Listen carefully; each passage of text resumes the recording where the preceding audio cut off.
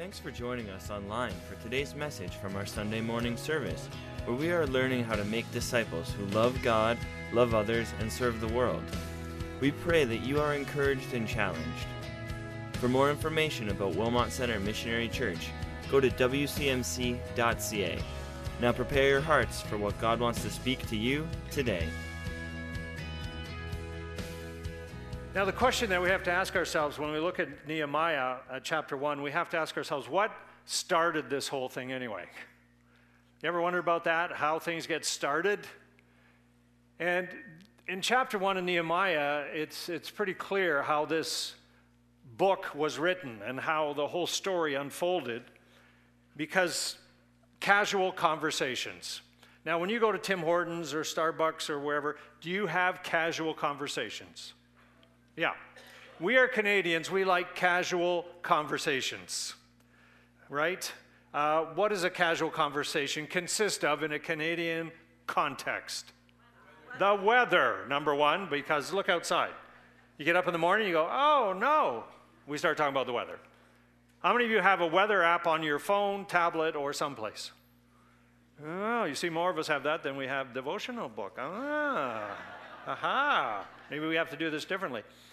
Yeah, we talk about the weather, Canadian culture. What else do we talk about? Hockey, food, baseball, the Raptors, politics. Now, isn't it interesting that they say in Canadian culture, two things you should never talk about is religion and politics. But what do we talk about? Religion and politics. Casual conversations can lead in all kinds of directions, or something you see. And that's what happened to Nehemiah. In chapter 1, verse 2, as he's having a casual conversation with his brothers and some friends, they're just, who knows where they were sitting, where they were talking, but this is how the casual conversation went. It says this in verse 2, I questioned. So now it's not casual anymore. It's going a little deeper. I questioned them about the Jewish remnant that survived the exile and about Jerusalem. And so he asks these two questions that puts this whole thing in motion. And I thought, almost always God begins to move our hearts through conversations or something we see. God starts to stir us in those moments. And it's powerful how he does that. And so Nehemiah is entering into this because it says in verse 4, he says, after he asked the questions, they respond and say it's not going well at all. And Nehemiah, though he's far removed, he's not removed. Today we are a very global society.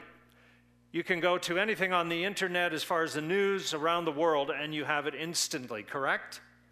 So we're a global society, and we can look at something that's happening in Israel, for example, like no rain. I've been there, I've seen the Jordan, and I'm just, Ray, I'm like, really? Like when he told me, I said, come on, Ray, you're kidding me, the Jordan dry up? He goes, no, Pastor Rob, I'm serious. And I'm like, wow, I need to check that out myself. Because we have access to that, so it seems like, well, that's far away, so it really doesn't affect me. But Nehemiah had a different response when he heard this, because in verse 4, when I heard these things, it says he sat down and wept. He was taken to tears. We were just singing about that, actually. He says, for some days, we don't know how long, he mourned. He says, I fasted and I prayed before the God of heaven. Notice the process. When God begins to move in your heart, there's a transitional moment. There's a pinnacle moment where you start to change. I start to change. And in his case, the moment he started to hear these things, God did something in him, that he was moved to this weeping and this mourning and fasting and praying. Something broke inside of him. Now think about Nehemiah's life. Okay, was he part of the exile, yes or no? Yes. Do you know what his job was? We talked about it. He would bring the cup to the king. So anyway, this was his job, and it was a great job, except for the drinking the cup part. But the rest of it was really cozy and nice and comfortable because he lived in the palace. Now, if you study history at all and you study what these kings lived like, man, they were literally high on the hog. I mean, they lived with abundance and with little prudence. And they lived to extreme. So he lived in the palace of extreme. He was very comfortable. Think about it. Why would you be concerned about Jerusalem and the people there when I can live in the lap of luxury here with the king, even though I'm in exile? And I want to say to you, in the North American church, we are like Nehemiah in the comfort zone of the king. The King of Kings and the Lord of Lords has given us everything, and we can get comfortable in our Christendom. We can get comfortable in our lifestyles. And what's going on around us, we can be blinded to. And I think God wants to shake us this day to remind us that in his kingdom, don't get comfortable. We cannot afford comfort in his kingdom. And so Nehemiah, though he lived comfortably, couldn't stay comfortable. And as a matter of fact, when it says he wept and he mourned, mourning is like the Calder family is doing right now. When you lose someone you love, when you lose something, we mourn. We have grief. And grief has all kinds of forms to it, but it's often equated to death. And so he was moved by what he heard, not what he saw. But he saw in his brothers just the agony of the situation. I wonder how many of us as Christians, when somebody says, I'm going through such and such, we say, I'll pray for you, but we never pray for them. I want to encourage you, if somebody says something to you, it doesn't matter if it's at the grocery store, the gas station, Tim Hortons, wherever, at work, wherever, somebody says, I'm going through something, and you want to pray for them. When should you pray for them? Right there. Right there. And you say, well, maybe I might get in trouble for that. Maybe. But you know what? I will not embarrass or deny my God. I do not want to be so comfortable that when something happens and I get uncomfortable, that I walk away from it. And so Nehemiah found himself in that position, so much so that he wept. Now, I had an opportunity, as I've shared with you quite a few years ago now, when I was pastoring in Toronto, to meet Doug Stiller, who was that time the president of World Relief Canada. And he asked me to go with him on 3 weeks to Cambodia and Vietnam to see the work of World Relief Canada. And they're doing a lot of work there, a lot of good work. But one of the things I can still picture as if it just happened was when we went with some people from YWAM who were doing some work in Phnom Penh, just outside of the capital of Cambodia. And we went there and we were watching their production, and all the children were there and so on. And Doug and I were standing off to the side just watching. We weren't really involved in it in any way. We were just there. And as we were standing there, this lady came out of the crowd. She was about yay tall, skinny, nothing to her. Her face was sunken in, and she had this baby in her hands, and she brought right to Doug and I and did this to us. And we're looking at her, and we're looking at each other, trying to figure out what's going on. And she's going on in Cambodian, and then we don't know what's going on. And so the lady who's overseeing the YWAM, she sees what's going on. So she comes over, and this mother's crying, and she's doing this with the baby. And so they start this little bit of dialogue, and we said, what's going on? And she said, she wants you to take her baby because she can't take care of her baby, and her baby has AIDS. And she wants you to take the baby. And Doug and I are just standing there. Okay, first off, we're guys, so we're not sure what to do. You know, you ladies would have done everything possible, I'm sure, but the guy, like, we're standing there looking at each other like, whoa, this is a little overwhelming. But she wouldn't stop. And so we stepped back for a moment. I said, Doug, what do we do? He says, I don't know. We both started to cry. We just both started to cry. And you see, that when God moves you, there is an emotional response. We are an emotional being that God has created. And so we had this emotional response, and we started to cry, and we're looking at each other, and I said, what do we do? And then we had this almost mourning in us for this woman's situation who would come to total strangers and say, take my baby?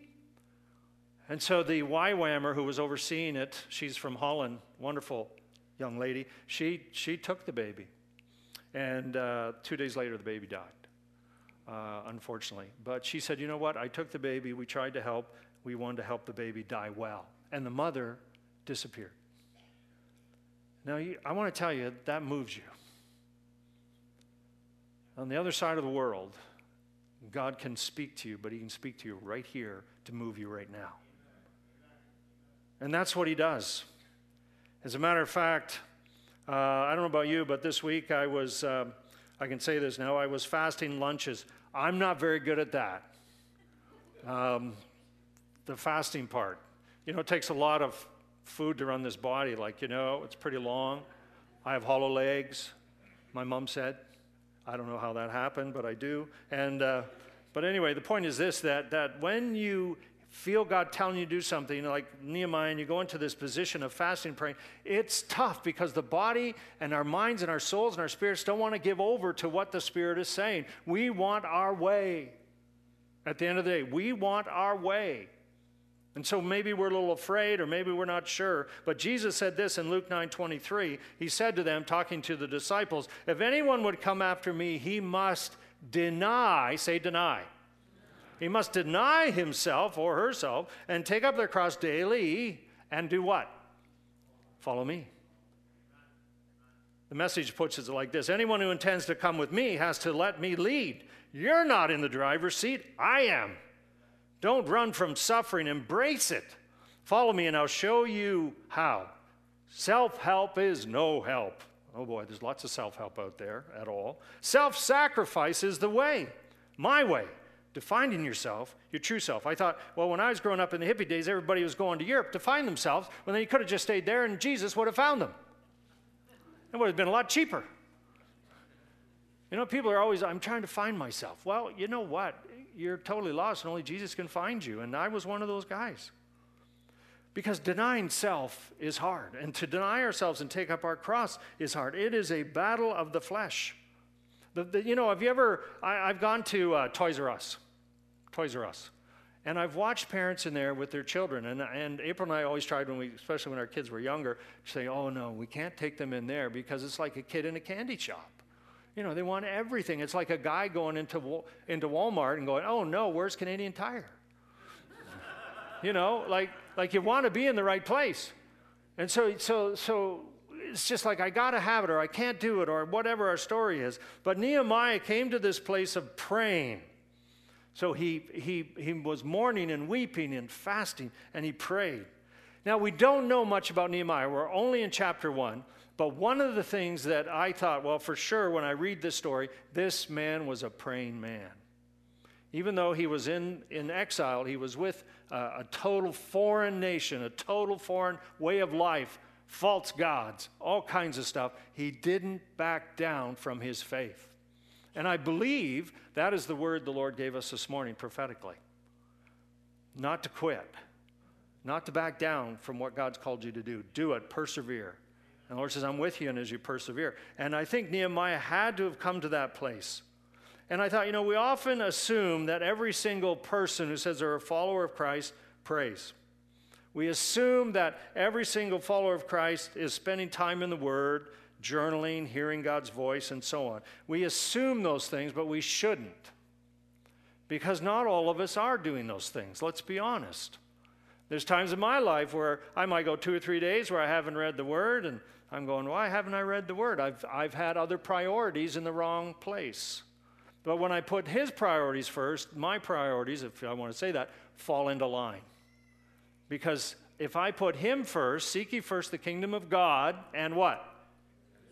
And all these will be added to you. In other words, who's first? God is. He wants to be number one in your life and my life. And we know this. We know these things. But we don't always practice them. And when we get into next week, I'm going to launch us off on a series on discipleship. And you're going to be taking some take-homes, not quite as fancy as this, but you'll be taking a take-home for something to work on during the week about discipleship. But the first thing we're going to jump into is who is Christ?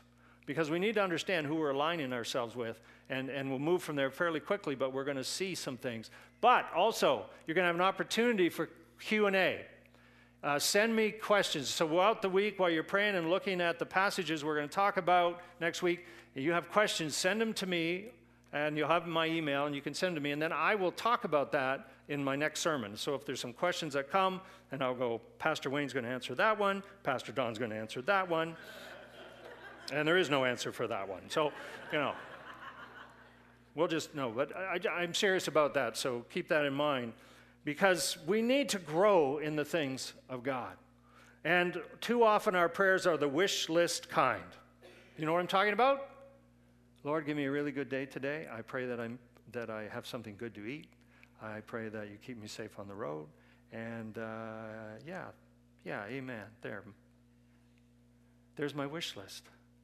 Nowhere in there did I say, God, what is it you want me to do? What is it you want me to do today, God? What is it you're asking of me? And Nehemiah had to have asked that question, or he would have never stepped out to do what he did. He was so broken about it, and he heard from God what he was supposed to do. Now, don't misunderstand me. We need to be praying about those things. We do. But like the disciples, they came to a point where they said, we're doing this stuff religiously, but it's not working. Lord, teach us to pray. Because, Jesus, when you pray, things happen. Stuff happens, Jesus, when you're praying and doing things. Whoa, look out. But when we pray, it's like,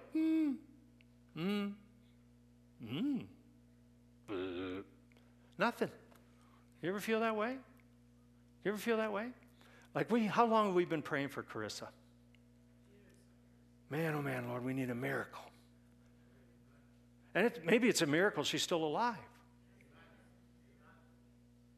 Because people say, well, you pray and pray, nothing happens. I said, well, what would happen if we weren't praying? Look at it on the other side. Is Ron here today, Gert? No? How's he doing? Great. Doing well. Just talked to him last night. Well, thanks, Pastor Wayne. I thought, was that God? Who said that? Sorry. That's good. Thank you, Jesus. And I want to tell you something, too, by the way. Just on the Wednesday night we were talking about, when Gail Gert was here, and she was sitting with April because we were praying and stuff. I think, was that Wednesday or Sunday night, April? Wednesday night. And there's Gail, with her cane and just coming along, this smile on her face. And boy, was she praying up a storm. Here's this lady who's been through all this stuff, and I'm listening, I'm going, Lord, she's just right there with you. Right there with you. And Nehemiah was right there with you. Are you and I right there with God? I mean, Mark, thank you. We're the Spirit of the living God. I mean, talk about listening and waiting on Him. And so God calls us to this. And Nehemiah had to find that place in his heart that he was so moved with compassion that he said, I forget all the comforts and all the stuff, and I'll go to the king, and let's see what happens. And he found favor with God, and then the story really begins because he prays and all this stuff happens. And so King Artaxerxes says, okay, this is what I'm going to do for you. I want to, the reason this is so important is because we will get favor from non-believers. I've said this before. We will get favor from non-believers. God will move in their heart because we have sought the Lord, what the Lord has said, I want you to do this, and you step out and you watch what He will do around you. He is the miracle-working God, and He will move in hearts and lives in ways that we can't even think, imagine, or pray, because He says, I go before you always. He says, I already know what's going to happen. And Artaxerxes says, not only will I give you letters, I'm going to give you the access to the king's forest, and not only that, I'm going to send soldiers with you. Now, how would you like that gig? What are we doing? We're going where? To Jerusalem. Why would we go to Jerusalem? There's nothing there. It's rubble, it's dust, it's hot, it's sticky, it stinks. You're my soldiers, you're going. Favor, favor, favor. So when he arrives, he knows what he's going to do as he looks over the situation. And I thought, as I was reading through this story, I was amazed at the number of people involved. And all these different people like jewelers and goldsmiths and priests and nobles, and you go through the whole list. It took all these people to move. So God first moved in Nehemiah, he obeyed, and then God took over. Isn't that great? When God says do this and you take that first step, it'll be work. practical work, but then God takes over, and watch what he will do. 32 couples coming out. Hallelujah. Thank you, Mark and team, for being faithful to do that. But there's more. There's more. Isn't that great? God has no lack. So there's always more he wants to do. And so I thought, as I follow this story and I watch all these people, there's one thing that in spite of the opposition, in spite of the staying the course, I'm on this ladder, I can't come down stuff, they didn't give up. And I want to encourage you in your testimony, don't give up. Run the race that God set before you. Do we fail? Yeah, you betcha. Do we fall short? We do. But does that mean God doesn't love us? Does that mean God hasn't called us? Does that mean that we can't persevere and move on? Yes, we need to do all of those things. And in 52 days, if you can imagine, they worked together so hard with all that story of opposition and fatigue and the heat and so on. A miracle happened. The wall was completed in 52 days. Now, that's a short time to rebuild walls around a city that aren't just loose stones, but packed together properly so that it's an actual wall. And in 52 days, they must have stood back and been in awe. But I want to say this, as God moves in our hearts, he's going to move on us for this community. But he also sends us to the ends of the earth. And I want to tell you, the moment God starts calling you into something, he's going to shake your world. And he's going to move you out of a comfort zone. And he's going to put you in a place that the story really begins. Like Nehemiah. Like Nehemiah. And at the end of it all, when it was all said and done, there was this result. And it tells us right there from Scripture, in the 5th of Elul, in 52 days, when all our enemies, look at this is what part I love. All our enemies heard about this. All the surrounding nations were afraid, lost their self-confidence because they realized that this work had been done with the help of our God. The help of our God. Who gets the glory? God. Who gets the praise? God. Who accomplished this? But he uses who? Us. Thanks for listening online with us. We trust you were encouraged and challenged by today's message. If you have a prayer request or an encouraging story about what God has been doing in your life, please email us at amen@wcmc.ca. God bless.